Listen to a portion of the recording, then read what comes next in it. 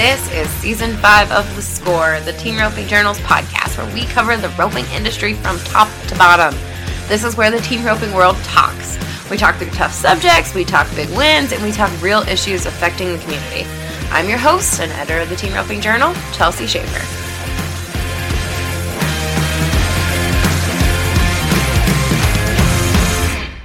From the passionate hatters that started the company to the hardworking team working daily to produce the best quality hat a cowboy can wear, the folks at Resistol live and love the Western way of life. Not only do they respect cowboys and the Western way of life, they live it too. That's why they say we live it every day, and why they wear the hats that they make. Browse their wide selection of felt and straw cowboy hats, available in black, brown, gray, and a large assortment of other colors. Resistol.com. Hey everybody, this is Chelsea Schaefer. Welcome back to The Score. We are in the press room at the Thomas & Mack, and we just got to talk to Tyler Wade and Trey Yates, who just won the go-round with a 3.9 second run. T-Wade called his shot. I asked him as he was walking to get on his horse if my steer report that we did tonight was right, and that said that was a stronger steer that Chad lost his rope on in round one. So he looked at me and said, nope, I've got the best one, and went and got on his horse, and sure enough, he made it the best one. At first out, they were 3-9, had to sweat out 14 other teams, but that was a really tricky round of cattle and a tricky round of team roping, so they held on with that 3-9, and the rest of the round, Jake Orman and Brad Kreitz got their first big check of the week. They were second with a 4.5. Junior Dees and Levi Lord made another good run. They split third and fourth with a 4-7 with Lightning Aguilera and Jonathan Torres. So those guys are on the board with a check 2 now. And Tanner Tomlinson and Patrick Smith, they were fifth with a 5 flat. And Caleb and Junior pulled ahead a little bit more. They weren't happy with their 8.8 second run. That was a leg, but they still won sixth, and they won $4,600. So they widened the gap a little bit more over Clay Tryon and Jake Corkill and Clay Smith and Jake Long.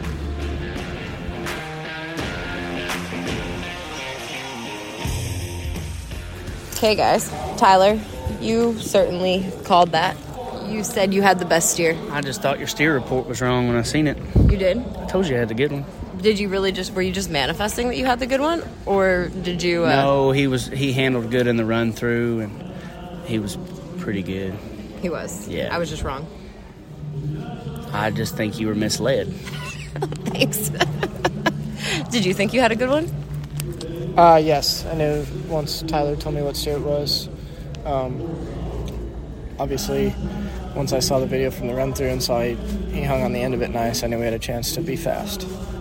And, okay, talk about what happened last night. And apparently the internet loves your taped shirt, so please tell me about your taped shirt. Sorry, I might have posted your taped shirt on the internet. Well, the sleeve of my Wrangler shirt got stuck on the top of my saddle horn as I was trying to dally, so tonight I got some Johnson & Johnson black tape and taped up, so there was no chance of that happening. Even though it's a 1 in a million deal, I didn't want to chance it again for this much money. And that was not Wrangler's fault by any stretch of the imagination. It was simply a freak accident. It was a freak accident. Sorry, I was just trying to support my team. Okay. No, we don't need to negatively talk about Wrangler. Okay, tell me about the run. Give me the play-by-play, or did it just happen super fast? Run felt good. Wrangler shirt felt good. No, honestly, just being first out kind of takes the thinking out of it and just react. And for some reason, I hate being first, but we've done really good going first. Mm-hmm. So I tend to overthink it sometimes, and if the round's easy, I'll go take whatever place they give me instead of try to win one of the top 3 holes. So it honestly just worked out. Yeah, that was a weird round of team roping. Did you watch the rest of it from back there? Did I watch? Yeah. You were sweating through 14 teams, and I'm going to tell you now, like, you can go 3-9, 3-4, whatever, and maybe it wasn't that way 10 years ago. I kind of felt like there was about half the teams you had to watch out for, and now, honestly, it's so hard to get here. Everybody ropes so good that there's not a soul that made it or that could make it that can't be 3. So it makes it a lot more nerve-wracking to go through 14 other teams waiting. Trey, tell me about the run from your perspective. Was it exactly what you wanted it to be, or did you have any bobbles that you didn't like? No, I mean, Tyler got a great start. got him on a short rope, put him on the end of it fast, and I got around him and put a lot of loop down there, and we had a good finish. I mean, like he said, it doesn't matter, when you're in this field of ropers, it doesn't matter how fast you are. There's teams that are very capable of beating you. There's a lot of variables in team roping, but these guys are able to overcome, and it's just one of them deals. We made a great run on a good steer, and we just had to sit and wait. Yeah, we watched every team and kind of just gritted our teeth, but it worked out. Your horse decision, you weren't sure you were going to ride Spur at the beginning of the week, right? Yeah, me and my wife talked, and he gets a little bit tight if you don't ride him correctly. But if you ride him right, he feels great the whole time. So we were going to stick to him for now and then see if he did something wrong, maybe swap. Just depends on where we are in the average and everything like that too. So, if you need to swap, tell me about the horse you're going to swap to. It's a bay mare I call Butters, and we call her Butters.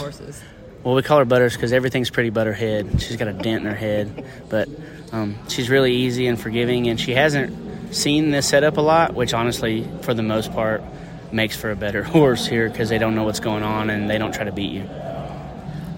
Trey, Dude, tell me about Dude. I mean, there's I don't know what we can say that we haven't said about Dude, but he's just, he fits me like a glove, and all I brought was him and my pony Black Betty for the Grand Entry, so I have no intentions of switching. And as long as he's sound, and if hopefully I get to make a couple more trips here, and that's what I plan on riding for a long time. Tell me about Black Betty.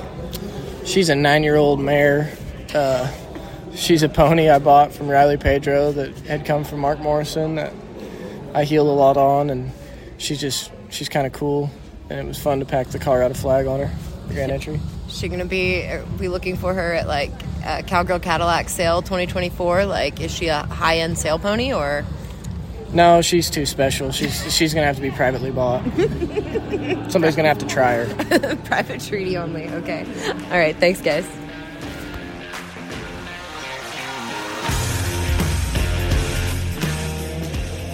Well, that's it for the score tonight. We will be back tomorrow with round 5, mark the halfway point of the week. I don't know if it's gone too long or if it's gone so fast.